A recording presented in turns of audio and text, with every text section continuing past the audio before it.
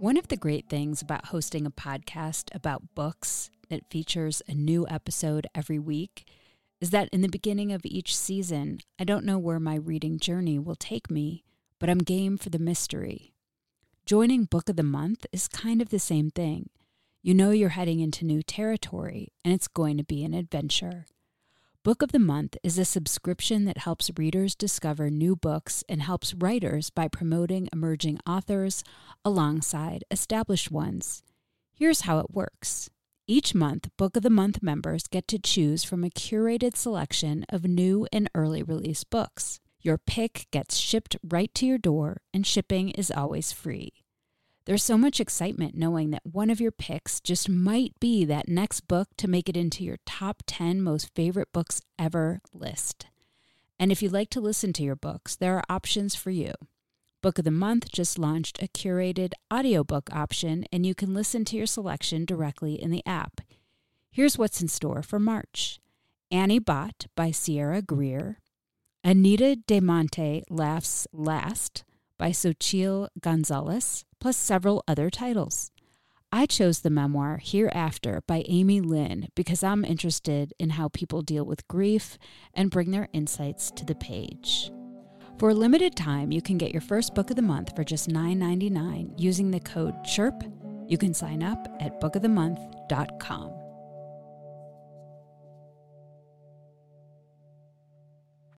Little Wing is now streaming on Paramount Plus. I'm in a period of emotional upheaval. Is that all the I don't care crap?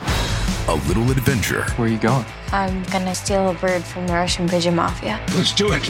Goes a long way.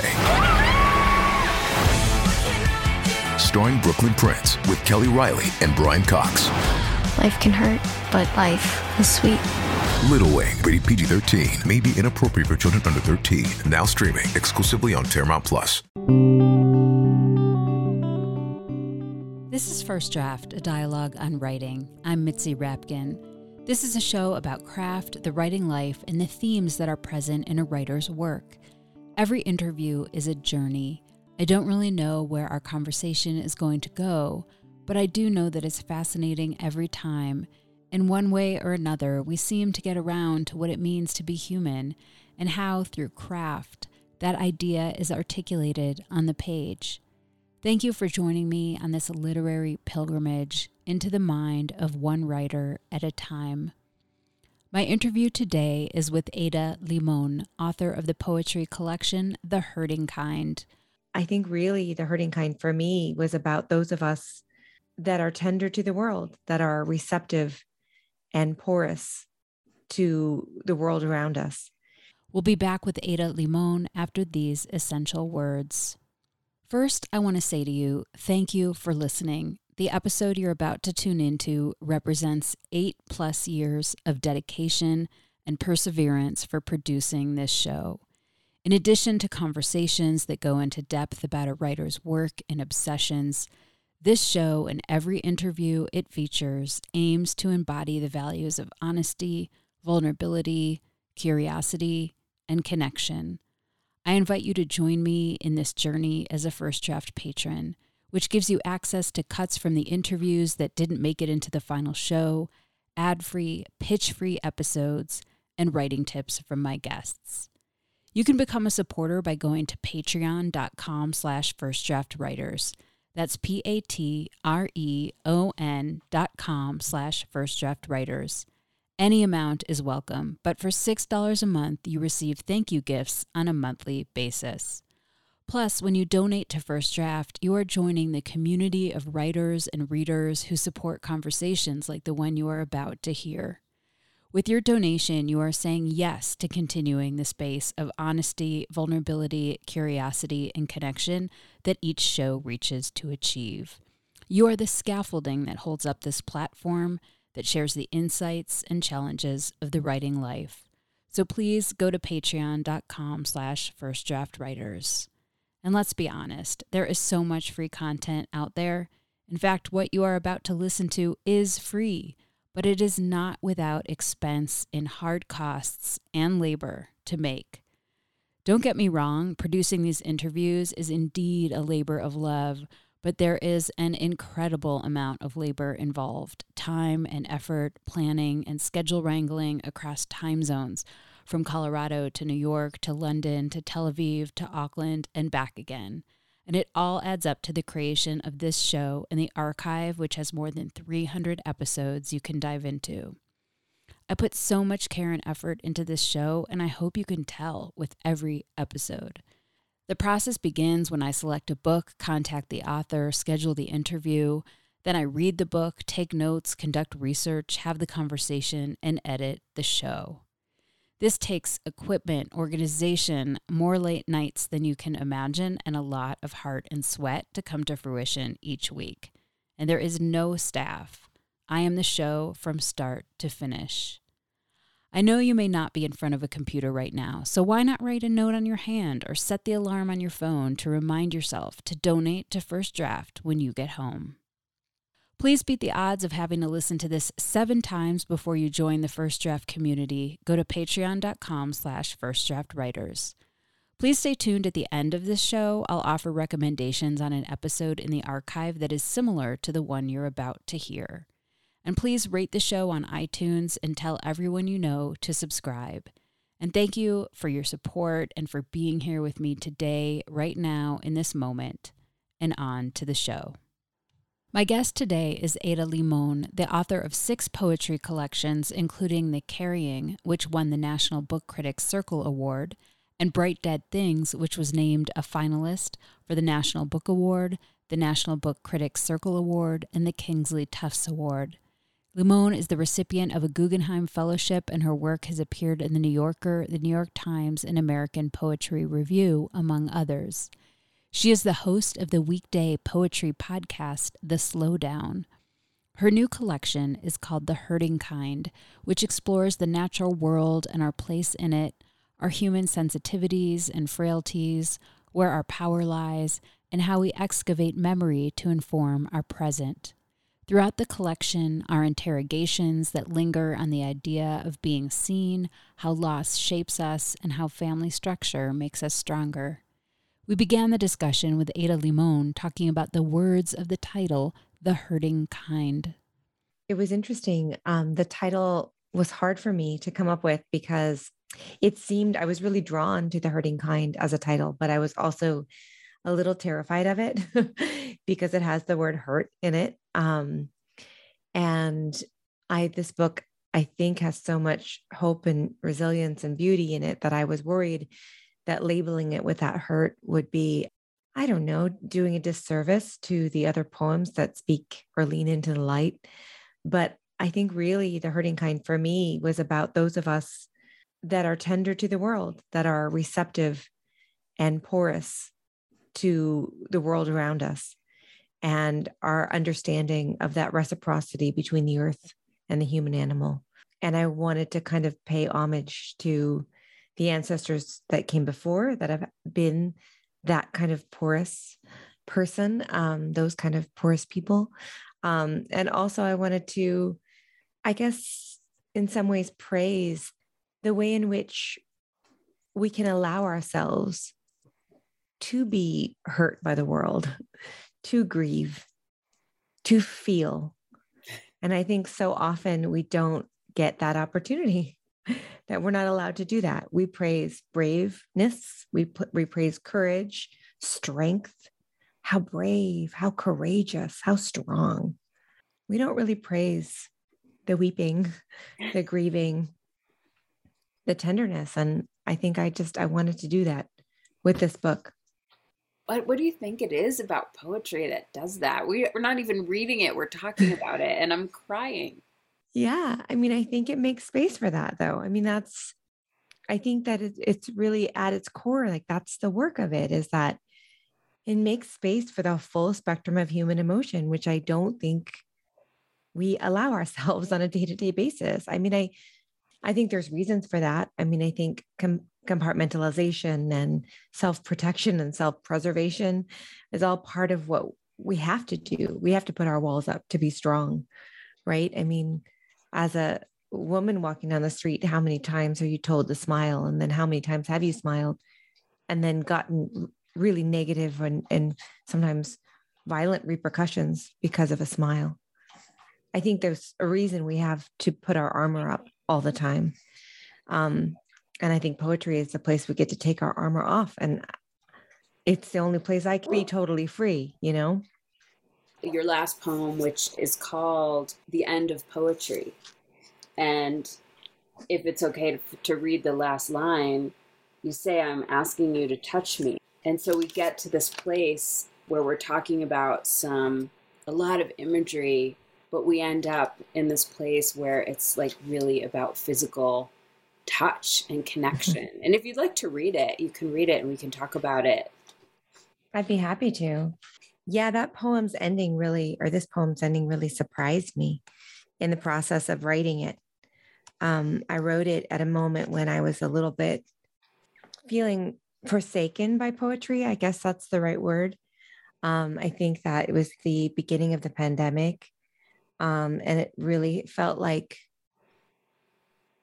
between the pandemic, the climate crisis, the state of our world, it just kind of felt like, what is the point of this? What is the point of writing? What is the point of reading? And I think I needed to find some way to hold on to that. And the funny thing was, it sort of began as this sort of interrogation of what I couldn't do. And then it surprised me at the end. So this is a poem called The End of Poetry. Enough of osseous and chickadee and sunflower and snowshoes, maple and seeds, samara and shoot. Enough chiaroscuro, enough of thus and prophecy, and the stoic farmer and faith and our Father and 'tis of thee. Enough of bosom and bud, skin and God not forgetting, and star bodies and frozen birds. Enough of the will to go on and not go on, or how a certain light does a certain thing. Enough of the kneeling and the rising and the looking inward and the looking up.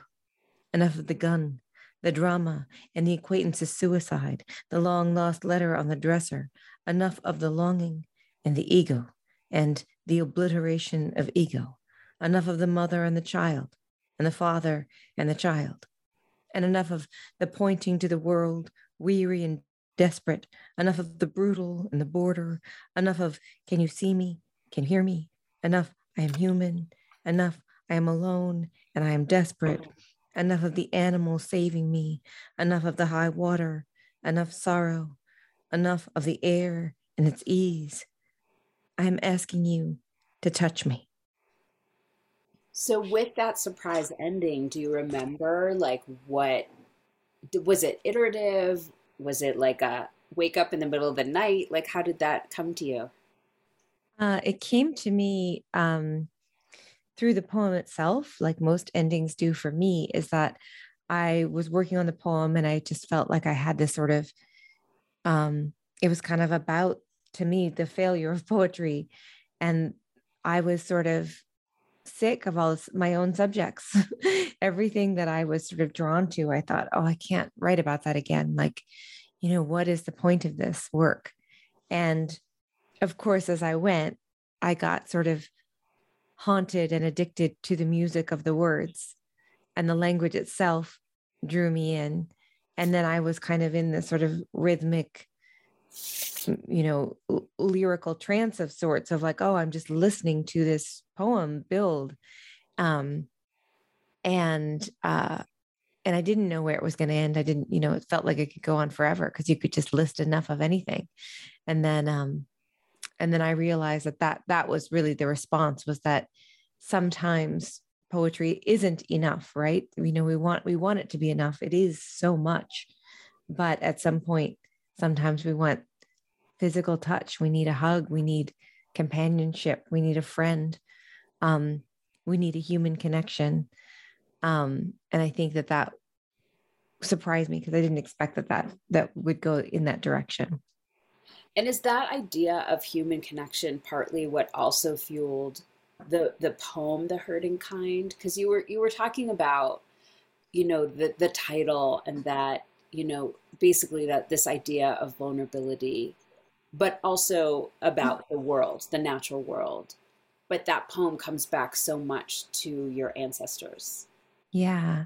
Thank you. Yeah. The Hurting Kind is the sort of anchor poem in the book. And for me, it's really about honoring ancestors, particularly my grandfather. And I wanted to, it took me a really long time. I think it took me 2 years to finish that poem, maybe 3. And I kept editing it and trying to figure out what I was doing with it. I also could not figure out how to end that poem. So I think the ending is sort of a surrender to its endlessness. But I really wanted to try to examine what it is to grieve and to lose someone, and the sort of absurdity of death. I think we don't talk about that very often. Like we talk about, I'm so sorry you lost someone and how hard that is.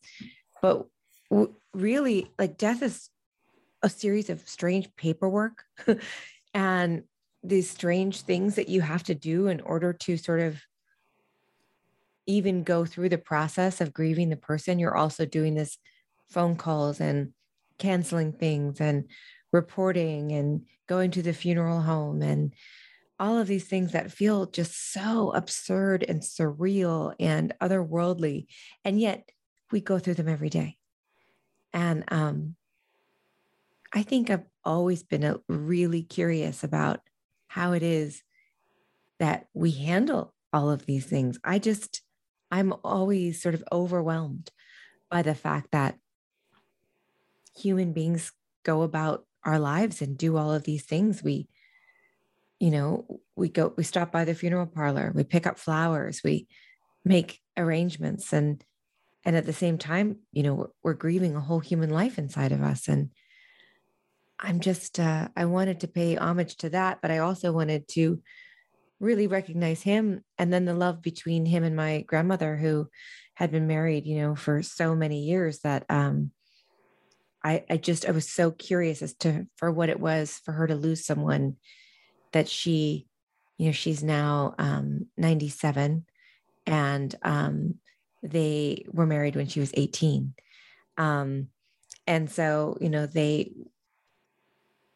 their togetherness, their story, their love story is epic. It is epic.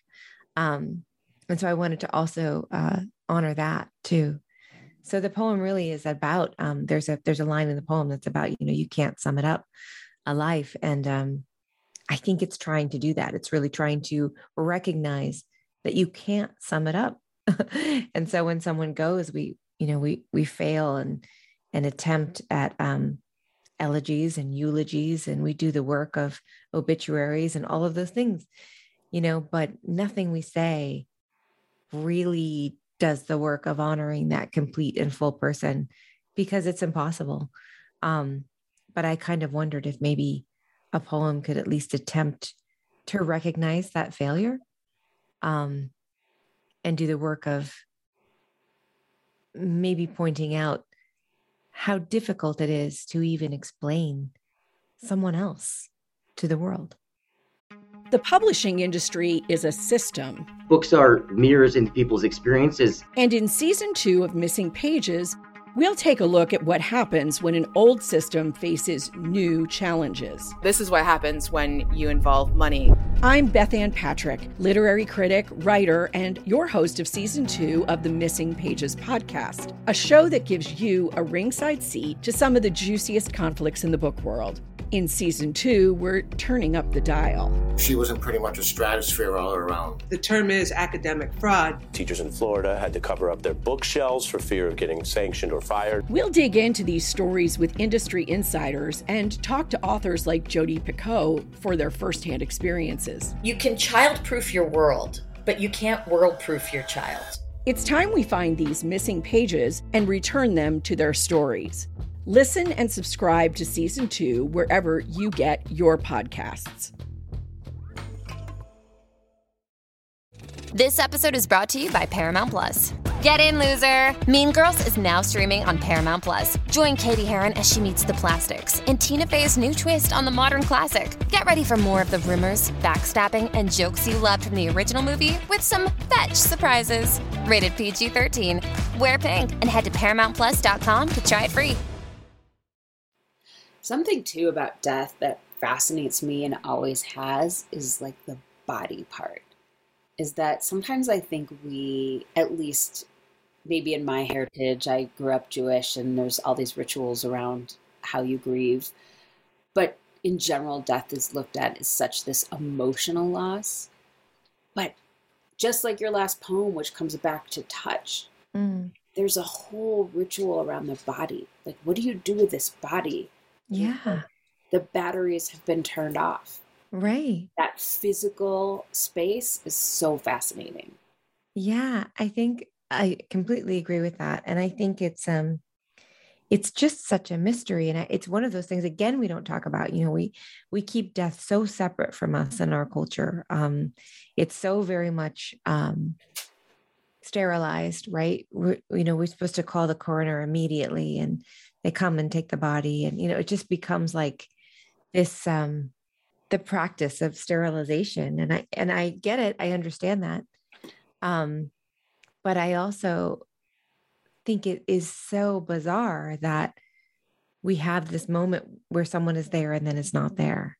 I remember when my stepmother passed away in 2010, I was with her. And that was this moment of just like, oh, there is someone there and now there is not someone there. And I don't think I'll ever understand that. I think it was one of the great gifts of my life to be present in that moment. But I also remember not being the same after that. I think that it truly shifted who I am as a person. And I think, I'm okay with that.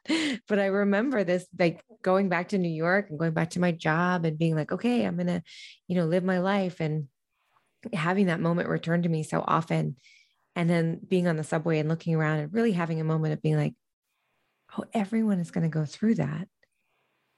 Not just themselves, but they're going to lose someone. They're going to lose a parent. They're going to lose a friend, a partner, and then it's going to happen to us. And it was like, how is this even possible? Like, it just felt completely like it felt like it was all we should talk about all the time.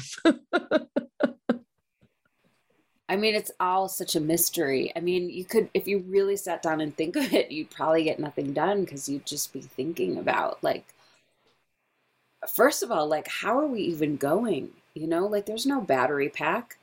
It's kind of amazing, like this spirit, this energy. I mean, sometimes I'm just blown away.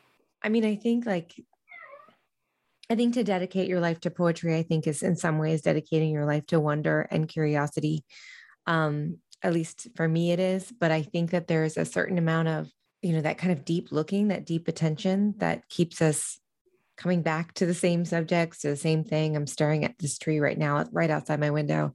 It's a large silver maple. It's probably, over 75 years old. And we were having some strange weather today, and it's just shaking and shaking and shaking and shaking. It looks like everything is alive. And if I look really closely, underneath all those leaves and on one branch is a squirrel, and his little tail is shaking too. And I just love it. But like, this is me just looking out, something out the window. And I feel like if we do that kind of dedication to wonder and awe and looking, and it's, how do you not look at the body and the human experience? And also, I mean, I want to say, and I don't know if this is true, and maybe this is true. Maybe this is true today. I don't know. Today is a strange day, but is that it makes you really think about the ways we value each other and the ways that we recognize mortality and the time that we have, that sort of this present moment. And without getting too philosophical about it, I do think, the work of poems for me is always about bringing me back into this world where I do think I can be in my mind a lot and I can get lost up there. And I love my mind. But it is it really does feel like a place I go to and can just sort of spend all of this time and be like, I'm thinking about this and here are my thoughts. And so I think the poem is a physical act. And it feels like it's a moment of retethering myself to the world. And I think it's really important for me, just as a human being, the act of creating it, regardless of whether it's read or ever done or any of those things. I think making it is really important somehow, just to my body and my mind and my heart, my blood, all of those things. So one of the, I wouldn't say it's juxtaposed or different than this idea of sort of wonder and awe, but there's also a great sense of longing in your poems. And I got this sense that this idea of really being seen by the world, and I actually think it's like a primal need. If I was gonna edit Maslow's hierarchy, I would probably put being seen somewhere along the bottom with food and shelter. That is a primal need. And you have a poem in there called Banishing Wonders. And you say in there, what is it to be seen in the right way? As who you are, a flash of color, a blur in the crowd, something spectacular but untouchable. So I wanted to talk about that, but also that wasn't the only poem that idea came out. Yeah, I love that you brought that up, because I think it's really essential to this book. And usually when I say this book, like whatever is my most like current project and the thing that I'm in love with is, like, oh, right, these are my obsessions. So if it's the new book, it's because that's what's on my mind. They're not separate. I'm always like amazed that people can do that. Like, oh, this is something I worked on then and I feel this way now. And I'm always like, no, they're all to me the same thing. But I'm very interested in the idea of not just witnessing, right? But being witnessed, being seen. And I think so often as an artist, we think our job is to look, and we just talked about that, like that deep looking, that deep attention. But I think as a human, what we also need is to be not just seen, but to be beheld. And I think that is like when that happens, and when someone can do that for you, or when you see an animal looking at you and it just feels like, oh, I am being witnessed as part of community.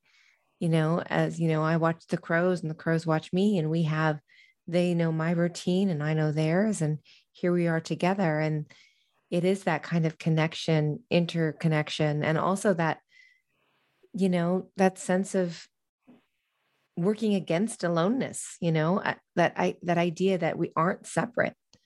All of those things are at play in this book, but I really being seen and being witnessed, and not always being the person to look and report and record, but sometimes to be able to be received yourself, I think is really important as a human being, as a human experience.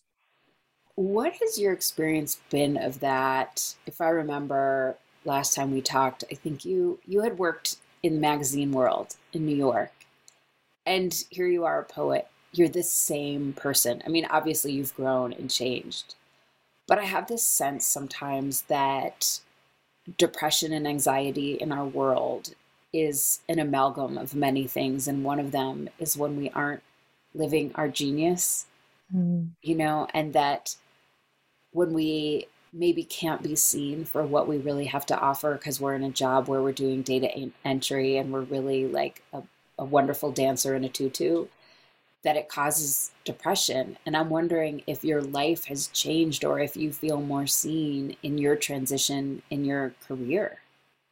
I love that you say that. I think that's so true in so many ways. I think that my goal has been, and we've talked about this, to try to align myself.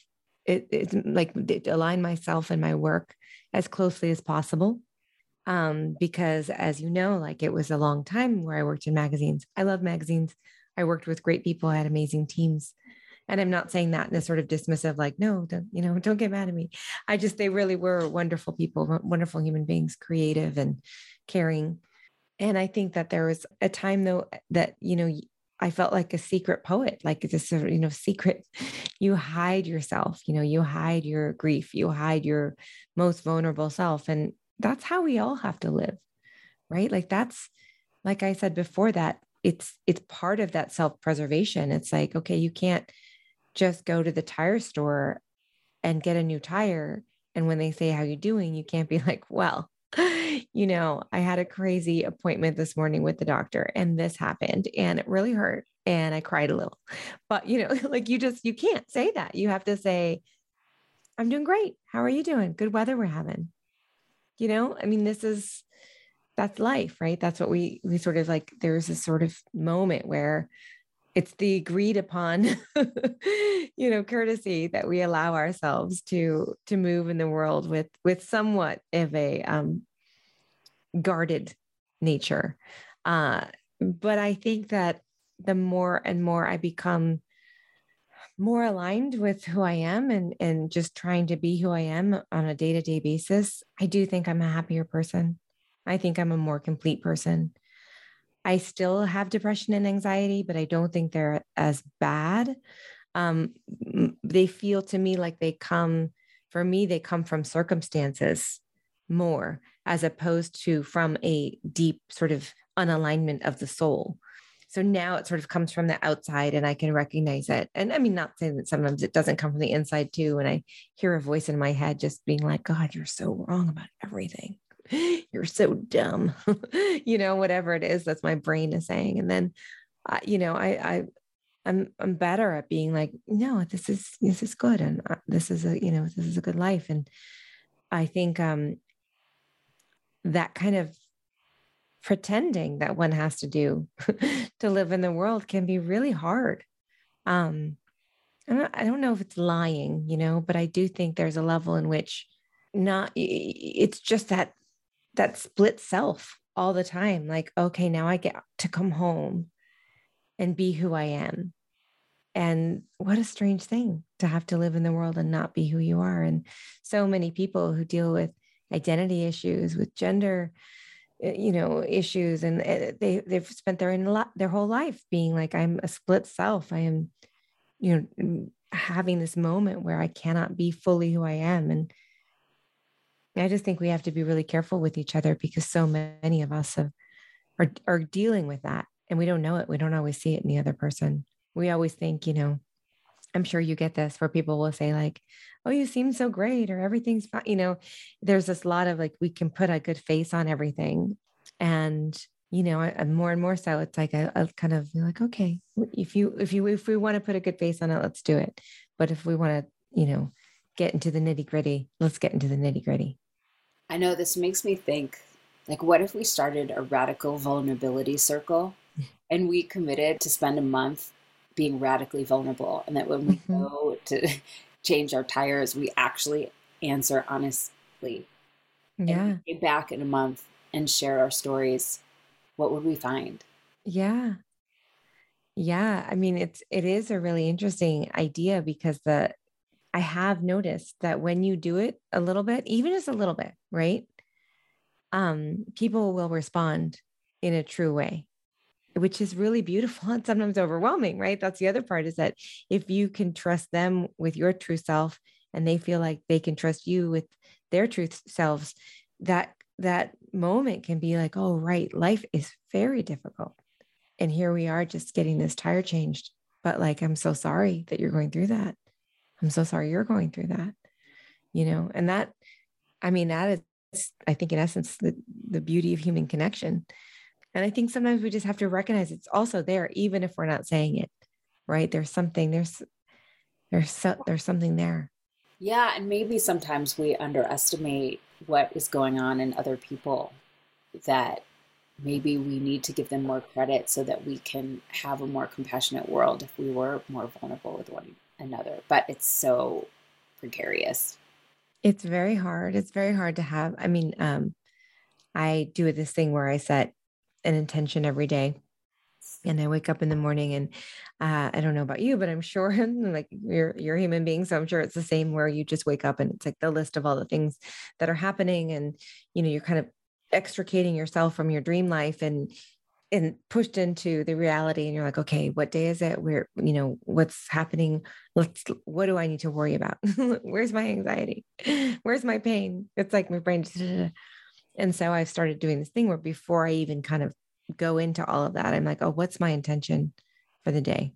How do I want to set this day? And it's been really wonderful. I think I've been doing it for almost 2 years now. And I kind of thought, I'll do it for a month. And then it just really has shifted something in me. And the word was just compassion. And I didn't know I needed it. And the funny thing is that I thought it was going to be just for others. Like I was like, I need to be more compassionate and patient with others and all this stuff. And then I had this moment where I was like, oh, I also really needed to be compassionate with myself, and I was always just going outward. And I was like, no, I need that inward movement too. And yeah, but I do think it's really true that we talk about poetry as this sort of empathetic tool for empathy. And I think sometimes there is that idea of what's going on within me is also going on within everyone. I mean, like I said, that subway moment of just like, oh, I'm not the only person that has lost someone. I'm not the only person who's been in the room when that person's gone. I'm not. And it just was like, how is everyone alive? Like, how is everyone like not just weeping into their cardboard cup of coffee and just like laying on the floor and like touching the third rail? Like, I don't understand it. And it just was like, but it also gave me some kind of hope of like, oh, right. There is a level in which like this ongoingness, the sense of working towards a longevity was really beautiful too. And like, yeah, you still got to get your kids to school. You still got to brush your teeth. You still got to make a living. You still have to, take care of each other. And that was also a real gift as much as it was a sort of mind-blowing, unhinged experience of my own, which was odd that I had to be like, wait until my 30s to have that experience, but it's true. Well, one of the things that, your poetry collection also, it's a huge celebration of joy. Thank you. So Yay. Don't want to lose that as well. Yeah. The natural world of birds and your stepfather and lessons from the earth about like animals only eating what they need. This natural harmony that exists sometimes only in the natural world. Like we're not there yet. So I wonder if you wanted to talk about that. I think joy is incredibly important, but I also think it exists. Like, I think it's not an artifice, right? It's not a thing that, that I sit down and be like, I'm going to write this joyful poem and it's going to be this thing and I'm going to find it.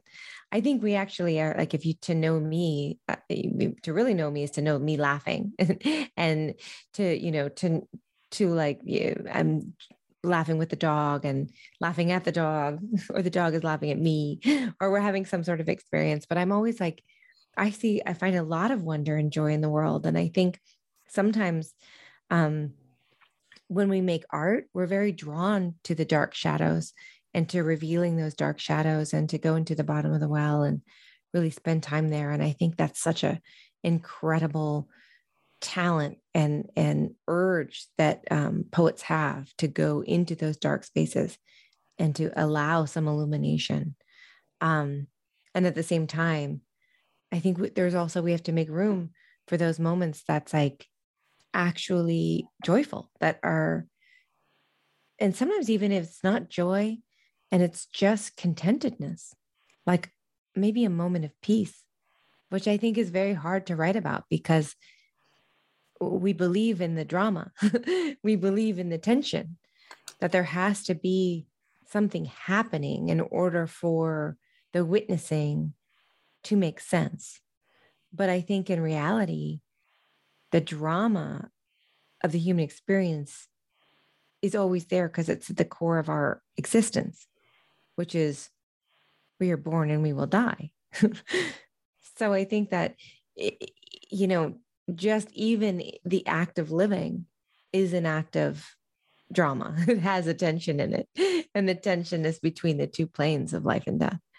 And so I think joy for me is at the core of that, because it is also a way of exploring our full humanity. Because I think for so long, I thought all poems needed to just really lean into the trauma and do that work. And I really believe in that work. I mean, this is not dismissive of that whatsoever, because I believe in the work I've done. I believe in the work I do. And I believe that poets who work in trauma and the language of grief are doing an incredible service to all of us, and that we need those poems. But on balance, we also need the poems that lean towards the light. And we need the poems that are like, yeah, you know what? This was okay. And to watch this and to sit and watch this was enough. And I think about that a lot, the idea of like, what is enough? What is enough to make a poem? What is enough to be alive? And I think that so often we, feel like in order to have a dramatic tension in creative work, it needs to have some kind of punch in the gut. And sometimes I think it doesn't. Sometimes I think it just needs to really be witnessing. In your poem, Not the Saddest Thing in the World, you have a line in there that says, "Between the ground and the feast is where I live now." Is that basically everything you were just saying? Yes, much more eloquently and succinctly. Do you want to read that one? Sure, I'd be happy to. I wrote this poem. It was interesting because this poem has a lot of different references to it, but I didn't want to make the references overt. And I'm not quite sure why, but it felt like there were so many things happening that I felt like I didn't want to do a disservice to any of those one things by sort of naming it all. So instead, I sort of stayed on the one event. Not the saddest thing in the world. All day, I feel some itchiness around the collar, constriction of living. I write the date at the top of a letter. Though no one has been writing the year lately, I write the year. Seems like a year you should write, huge and round and awful. In between my tasks, I find a dead fledgling, maybe dove, maybe don't know, to be honest. Too embryonic, too see-through and wee. I don't even mourn him, just all matter-of-fact like take the trowel, plant the limp body with a new hosta under the main feeder. Seems like a good place for a close-eyed thing, forever closed-eyed, under a green plant in the ground, under the feast up above. Between the ground and the feast is where I live now. Before I bury him, I snap a photo and beg my brother and my husband to witness this nearly clear body. Once it has been witnessed and buried, I go about my day, which isn't ordinary exactly, because nothing is ordinary now, even when it is ordinary. Now something's breaking always on the skyline, falling over and over against the ground, sometimes unnoticed, sometimes covered up like sorrow, sometimes buried without even a song. Is there anything else that you would want to share about writing that? The poem was actually written around the death of George Floyd. Here we were in the pandemic, and here we were with this horrific death. And it felt like then this, I found this dove, and I could only write about that. And that was sort of where I kept my attention. But at its core, those two things are happening in the poem for me, which is that idea of feeling like something's always breaking on the horizon, and also what it is to witness that death that was so horrific and replayed over and over again.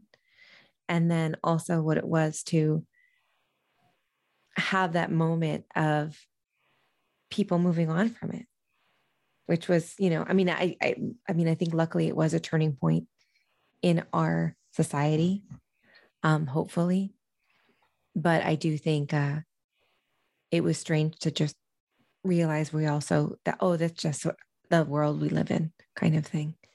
And so I think all those things are at play in that poem for me. They may not be at play for the listener or for the reader, but they are for me as the writer. Making everyone happy on vacation isn't easy, but you know what is? Going to Aruba. All you have to do is walk out your door to find pristine pools, relaxing white sand beaches, and an island teeming with outdoor activities that'll put a smile on any face. You won't just feel great, you'll all feel great, filled with a calmer, more peaceful vibe that radiates Aruba's warmth. And the best part is, it never fades. That's the Aruba effect. Plan your family trip at Aruba.com.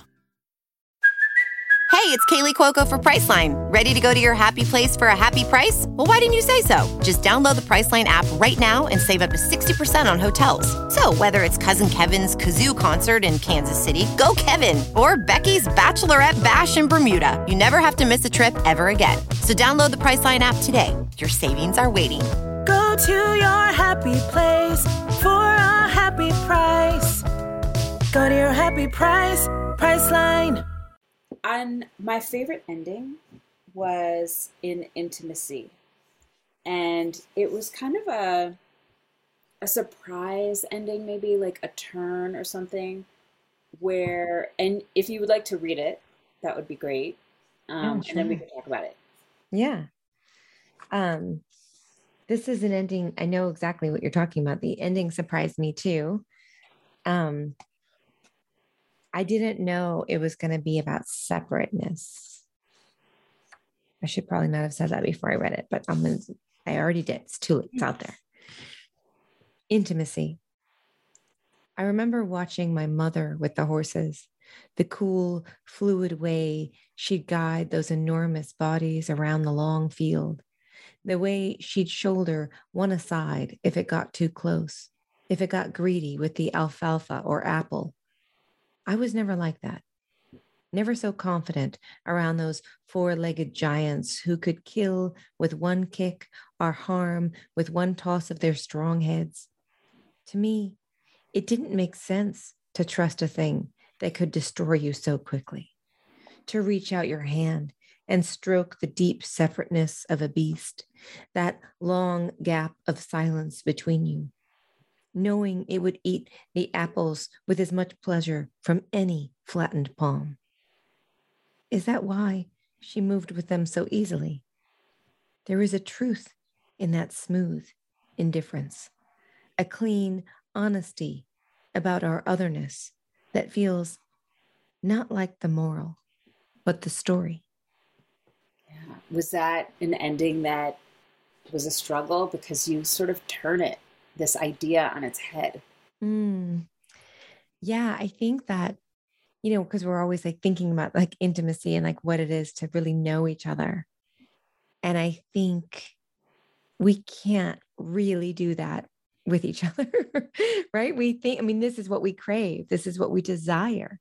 This is what we long for, is real intimacy. And then when we try to presume we can do it with a non-human animal, and I'm not saying you can't have a deep connection. I'm not saying you can't have mutual respect. All of these things that can't happen with an animal.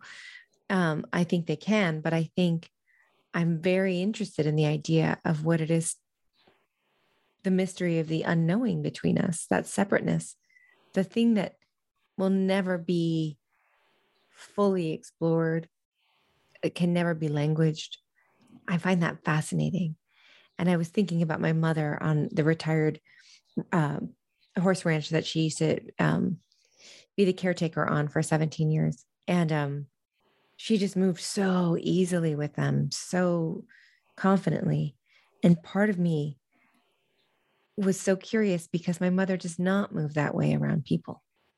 She's an introvert. She's quiet. She doesn't trust humans. And so I was very fearful around the horses. But she wasn't at all. And I think it was because there was this understanding, which was the sort of contract of like, I will do this for you. You will do this for me. And we will kind of mutually glide in this field in our separateness. And I didn't expect that from the poem. I didn't expect that memory to come to me, but it did feel like making space for the fact that there is a mystery, between us and the animals that will always be there. And to presume otherwise is also a little bit of hubris on our end, or maybe a great deal of hubris on our end. Can you read something by an author that influenced you as a writer? I remember finding this poem I was an undergraduate. I think I was 20 years old. And I remember just being blown away and thinking, this is it. This is what I want to do. This is Waiting for Icarus by Muriel Rukeyser. He said he would be back and we'd drink wine together. He said that everything would be better than before. He said we were on the edge of a new relation. He said he would never again cringe before his father. He said that he was going to invent full time.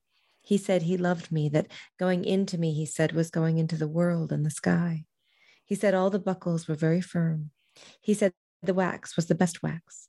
He said, wait for me here on the beach. He said, just don't cry.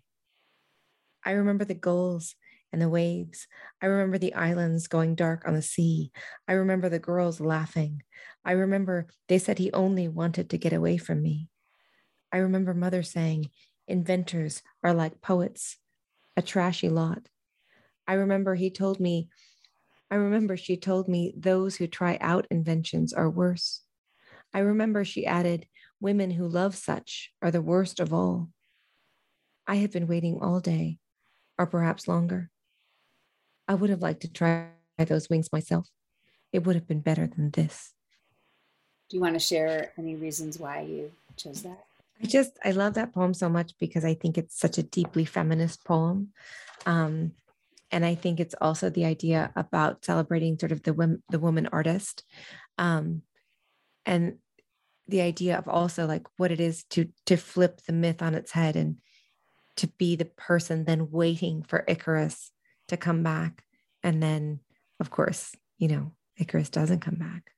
But this kind of turning that around, and then that wonderful last line of, I would have liked to try those wings myself.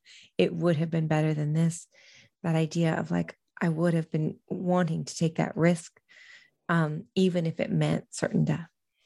And I just think Muriel Rukeyser is one of the greatest poets that ever was. I just adore her. She has this quote, which I thought is so beautiful. It says, writing is only another way of giving, a courtesy, if you will, and a form of love. I've never heard of her. Yeah, this is the Muriel Rukeyser reader. But yeah, she's got an incredible body of work and just and beautiful. And I think that one of the things that was interesting to me as a young poet coming up was that she was writing at the same time as Sexton and Plath, who I, both was obsessed with. But I think that in my particular class, most of the women were obsessed with Plath and Sexton. And I really got into Rukeyser. And I remember someone asking me what it was that I found so intriguing about Rukeyser as opposed to the others. And I, again, I love them both. It's not really comparative, but I just said, because she lived. And it felt really important to me to have a model of a woman poet that was powerful and writing and also lived and made it through. And I think that was essential to me. I was very wary of idolizing the writers who took their own lives. And not because, I don't deeply empathize with it, but it felt like there was a certain kind of danger in that for me personally. And so I was very interested in and curious to spend time with a writer who was interested in longevity and legacy and continuing on. Can you share something you wrote that was tricky or hard or changed a lot from the first draft? Yeah, I love that question, by the way. It's funny. It's like you have things pulled up and then my desk, I don't know if your desk is like mine, but a little bit. Mess. If yours is a mess, it's a mess. It's just books everywhere. I'm like, oh, books, books, books. This is a poem I wrote that was, I think it was tricky and hard only in the sense that I kept asking myself about this image and why it was coming to me and why it mattered. And so it was another poem. It was hard to end, I think. It's called Open Water. It does no good to trick and weave and lose the other ghost, to shove the buried deeper into the sandy loam, the riverine silt. Still, you come, my faithful one. The sound of a body so persistent in water, I cannot tell if it is a wave or you moving through. A month before you died, you wrote a letter to old friends saying you swam with a pod of dolphins in open water, saying goodbye. But what you told me most about was the eye, that enormous reckoning eye of an unknown fish that passed you during that last ditch defiant swim. On the shore, you described the fish as nothing you'd seen before, a blue-gray behemoth, moving slowly and enduringly through its deep, fathomless North Pacific waters. That night, I heard more about that fish and that eye than anything else. I don't know why it has come to me this morning. Warm rain and landlocked. I don't deserve the image, but I keep thinking how something saw you. Something was bearing witness to you out there in the ocean, where you were no one's mother and no one's wife, but you in your original skin, right before you died. You were beheld. And today, in my kitchen, with you now 10 years gone, I am so happy for you. Do you want to share anything else about that? I think that poem surprised me because I don't know why the image came to me, and I kept sort of questioning what it was.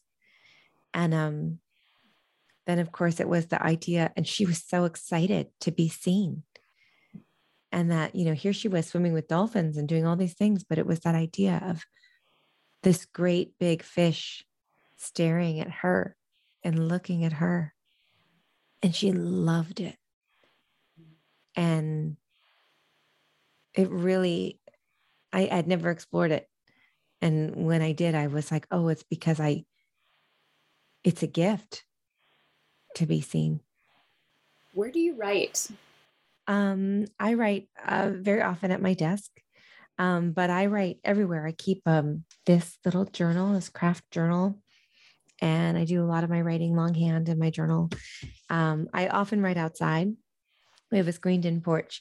I'd be out there right now, but it is very loud with birds right now. It would be like a podcast from a jungle. So it's great because the rose-breasted grosbeak are migrating through, and so they're just these gorgeous like parrots, basically. But yeah, so I write pretty much everywhere. I travel, or I'm beginning to travel again. Whether or not we are in the pandemic or not in the pandemic, it seems like we are just agreeing to travel again. So I am traveling. And so the notebook is where I do most of my writing. And I try to be somewhat flexible in where, but I do love writing outside. And what do you do, or where do you go to get away from writing? I do, to get away from writing, I think I often will blast music as loud as I can to kind of get into the voice of another, or just to hear a rhythm that's not my own. I think that I can get caught up in my own lyrical impulses. And so music can kind of let me be dissolved into something else. And that feels really wonderful. I feel the same way about nature, to really go with an idea of not writing, but to just simply watch. So to return to that kind of idea of wonder. But I also do like a lot of dancing and a lot of yoga and just being in my body, which my poems are very in the body as well. But to be in the body in sort of a free way without kind of trying to do anything, but being present with the breath. Who do you show your work to first to get feedback? The first person that reads almost every draft is my stepfather, Brady. And he is an incredible reader. And he's been reading my work since I was probably 11, maybe 9.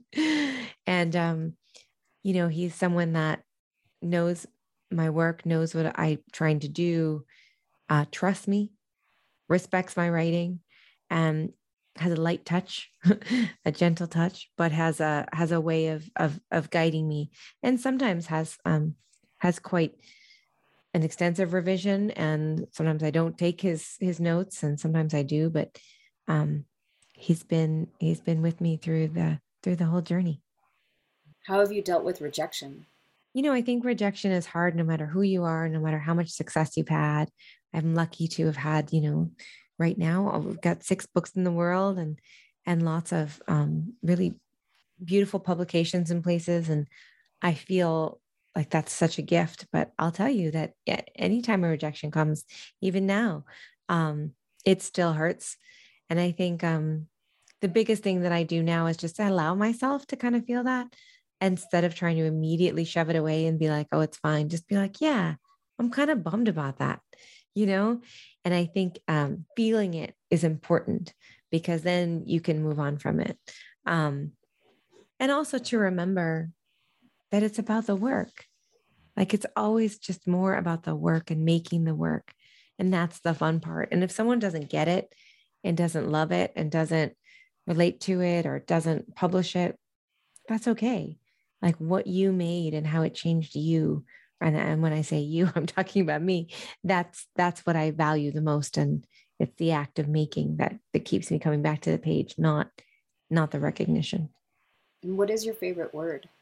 Well, like I was saying, I set these intentions. And so sometimes when I was reading your questions before, I was thinking I have a hard time because I don't think I have a favorite word. I think they shift.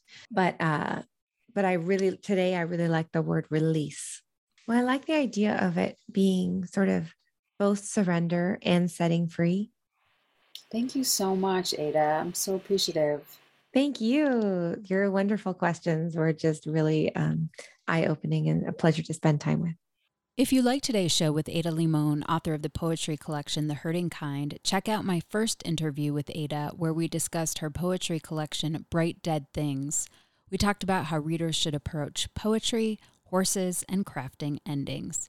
You can find that interview in the entire First Draft archive of more than 350 interviews at firstdraftwriters.com. You can stay tuned to First Draft on social media on Facebook, Twitter, and Instagram. Just look for First Draft ADOW. You can email me at firstdraftwriters@gmail.com anytime. Remember, there are plenty of extras for becoming a member and donating to First Draft, including access to pitch-free, ad-free content, as well as cuts from the interviews that didn't make it into the final show, writing tips from my guests, books, and more. Join me as I reach for honesty, vulnerability, connection, curiosity, and insights on craft with each episode. I can't tell you enough how much each and every single dollar counts to keeping this show alive.